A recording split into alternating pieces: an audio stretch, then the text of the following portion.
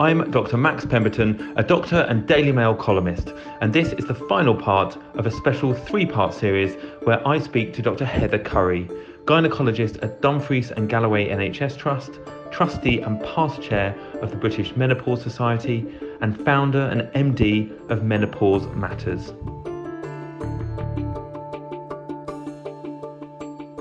Okay, so this is now kind of post-menopausal. So I'm post-menopausal and I have just completely lost any interest in sex. My husband is very understanding, but I do feel I need to get some help with the situation as it's not fair on him. Yeah, that's a very common problem, sadly, and I think relationship problems can occur because of this. There are lots of aspects to a woman's sexuality and her interest in sex. Often the menopausal symptoms such as not sleeping at night, tired, anxiety, we sometimes change shape, that affects how we feel, we tend to put more weight around the middle, which isn't a very nice feeling. There's lots of general aspects that can affect our libido, sexual desire. Also, what else is going on in our life at the time? So, you know, I've sort of challenged the notion that periods are normal, and that we weren't very well designed. And the other thing that's really not helpful is the timing of the menopause. So it often happens at a time when we may have teenage children, we may have elderly relatives, so that's the sort of sandwich generation, we're working full time. There's so much going on in our lives. And now there's this notion of the club sandwich generation, whereby we have the elderly relatives, we have our children, and now they have children. And there's just, which is wonderful if we have that opportunity with all the family. But sometimes there are many, many stresses at the time when we're having these hormonal changes as well. So there can be a lot going on in our lives which can affect desire. A very common reason as well is related to what happens to the vagina. So we talked about flushes and sweats and mood changes, joint aches, all these things tend to happen quite early on in this transition from our ovaries working normally to producing less estrogen. But often a few years later, we can have changes in the vagina, in that the skin, the tissues becomes quite thin and fragile, becomes less responsive, and it can be generally uncomfortable to have sex. And that, we have found from surveys before, can be quite a deterrent, understandably. And often it can be difficult for couples to talk about this. And we have known sometimes that women make excuses not to have sex because then they're not going to get the same response. And so vaginal changes can be very effectively treated, first of all, using moisturizers. I often say to women, you know, we moisturize our face, but we don't think to moisturize our vagina, but we should as time goes on. But also, again, when it's due to the lack of estrogen, then vaginal estrogen can be really helpful in treating the vaginal tissues and making it much more responsive, much more secretions, and that can help our interest in sex. And vaginal estrogen is minimally, absolutely minuscule, absorbed through the body, and so can be used even if someone has reasons not to take HRT, so that the estrogen is concentrated in the vagina, and also can affect the bladder. So the bladder changing with lack of estrogen is very common as well. There is some talk about whether or not we should offer testosterone for women that have lost interest in sex. And it does have a role to consider in some women, but usually there are so many other factors considered before we think about the role of testosterone. Our own testosterone levels decline gradually with age, not suddenly at the time of the menopause as our estrogen declines. And so it isn't always clear-cut that adding in a little bit of testosterone is necessary, required. I suppose that's going to surprise people to hear about the testosterone, because I know that that's relatively popular, particularly in the private sector, sort of older women going off and having very small doses, or relatively small doses of testosterone administered. Can you just very briefly just explain why that is? Because I think people will be confused and think, hang on, testosterone's for men, and actually we're talking about women's hormones. Why are women taking men's hormones? So women do produce testosterone as well, but obviously much less than men. And it doesn't dramatically decrease at the time of the menopause unless the woman has had a surgical menopause. So what I mean by that, if the ovaries are surgically removed, the ovaries produce about 50% of our testosterone. And so there is, in that situation, a sudden drop in testosterone. And some women who've had a surgical menopause, meaning the ovaries have been removed, may require the addition of testosterone. But a lot of the factors that I've talked about, the menopausal symptoms that can have this effect on libido, will be helped by using estrogen replacement, taking HRT. And so it's really important to consider that first, to consider any vaginal changes, to consider life and how busy it is, and how stress can have a big effect, to consider all those things before relying on the testosterone. I sometimes wonder if testosterone is seen as a quick fix and all the other issues that may be going on in the couple's lives are not necessarily addressed. And also, it often occurs to me that testosterone, people seem to feel more comfortable taking testosterone compared to female sex hormones. I think personally, because of all the negative publicity around things like HRT, so they'll quite happily go off and have testosterone, but they won't try HRT, not realizing, well, you're just taking, it's still another hormone. It's still the same. And the difficult thing with testosterone is that actually there isn't easy licensed way in the UK to give it. There used to be a patch available, and it was licensed for women who'd had a surgical menopause and were already taking HRT, and if required, add in this testosterone patch, but it's not available now. So we often end up using testosterone gels, which are unlicensed for women, and therefore it is a bit difficult to gauge the dosage correctly. So it's not a simple quick fix. And I think there's a lot that can be discussed and considered before going down that route.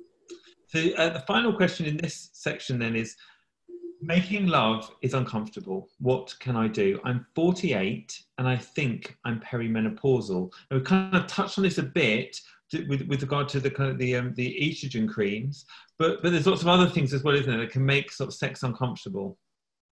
Yes, so even in the perimenopause, the vagina and the vulva, the labia, can be affected with the changing level of estrogen. As I said, it usually is something that happens as what we refer to as an intermediate symptom of menopause. So you have your early symptoms, which you talked about, you have your intermediate effects, which is on the vagina and bladder, and then have your later effects on bone health and heart health. But in some women, these changes can start earlier. But then it's also worth thinking about, is there anything else going on? Is there, you can get vulval skin changes that's not related to menopause. There's other aspects of that. And sex being painful, so sometimes that can be related to other gynecological problems, if it's to do with the position, or sometimes with endometriosis. I mentioned that earlier, that can cause painful sex. So there are other aspects, but it is quite common as our hormone levels are changing. And often if it's in the perimenopause, if it's quite early on, then thinking about using vaginal moisturizers is really helpful, and lubricants, because sometimes it is the dryness that causes the painful sex. But being aware of the role of vaginal estrogen, which comes in many forms now. There's a cream, there's a vaginal tablet, a pessary, a gel, and there's even a little ring that sits in place for 3 months and gradually releases estrogen. So as with HRT, there is not one type or route that suits everyone. And the same with vaginal estrogen, there are different types and preparations. And sometimes it does require trying different ones to find what's most appropriate for each individual. That's brilliant, thank you. We've got just a few more questions. What are the best gadgets for pelvic floor exercises? I suffer from urinary incontinence and I feel I need some help doing the exercises. This is one of those things, you see lots of these sort of advertised. Are they any good? What do you think? I don't know what the best one is. I don't know if I can answer that. The most important thing for all of us is actually to do the blinking pelvic floor exercises. So we all know that we should, and during pregnancy we taught about it, and after pregnancy we taught about it. But then I see so many women years later who do have sort of sagging of the pelvic floor, and that can cause bladder symptoms. It can cause this just dragging sensation, and often, oh yeah, I did them in the past. And I'm the same. I'm guilty as well. I don't do them as often as I recommend that we all should. So pelvic floor exercise is absolutely key to look after our pelvic floor and our pelvic health later on. There are around the country women's health specialist physiotherapists who can be really really, really helpful in guiding how to do the exercises, because, you know, sometimes it's difficult to know which muscles to squeeze and where is our pelvic floor. So we often do refer patients to the specialist women's health physiotherapist, but we don't have enough of them. They absolutely have a hugely important role to play, both in helping people prevent and managing bladder problems, incontinence, but also the prolapse as well. But as for gadgets, I think anything that gets you to squeeze those muscles is helpful, but I can't recommend a specific one. Maybe using them more as hanging around like an aid memoir to just go, yeah, mustn't forget to do that. That's probably, it sounds more like if you just do them, just doing them in any way would be good. There's a lot of good advice online. There are some YouTube examples of guidance on pelvic floor exercises. So there's a lot of information available. 3 years ago, I had a prolapse and was fitted with a pessary ring. I'd like to have an operation to fix the prolapse once and for all, but my doctor says it is only a last resort.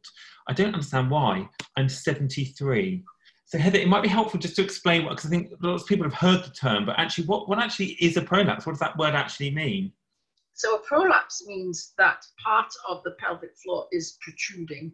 Well, not necessarily protruding, just descending. So it can be the front wall of the vagina, that's known as a cystocele.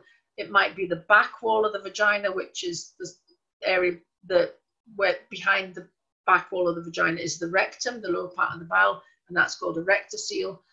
It might be the womb itself and the neck of the womb that's coming down.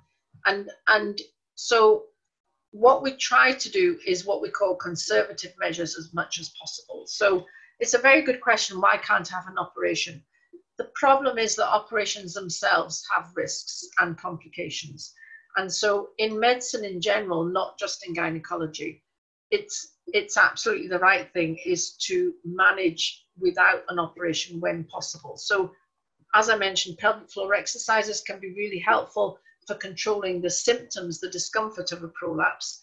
The other point I often find actually is women, especially in women a number of years after the menopause, often the discomfort might not necessarily be due to the prolapse itself, because sometimes we just see the vaginal wall bulging a little, but the discomfort can be due to the thinning changes of the vagina known as atrophy that we've talked about as a consequence of the lack of estrogen and menopause. And so it's worth looking out for that and focusing on pelvic floor exercises even at a later stage, and that's often when we would refer someone to a women's health specialist physiotherapist. Using vaginal estrogen, so vaginal estrogen isn't going to make the bulge magically go away, but it can help reduce the discomfort, and often bladder symptoms may go along with that, and the vaginal estrogen can help that as well. Ring pessaries can be very, very helpful actually, just for providing that bit of support. And again, this is all around avoiding an operation when possible.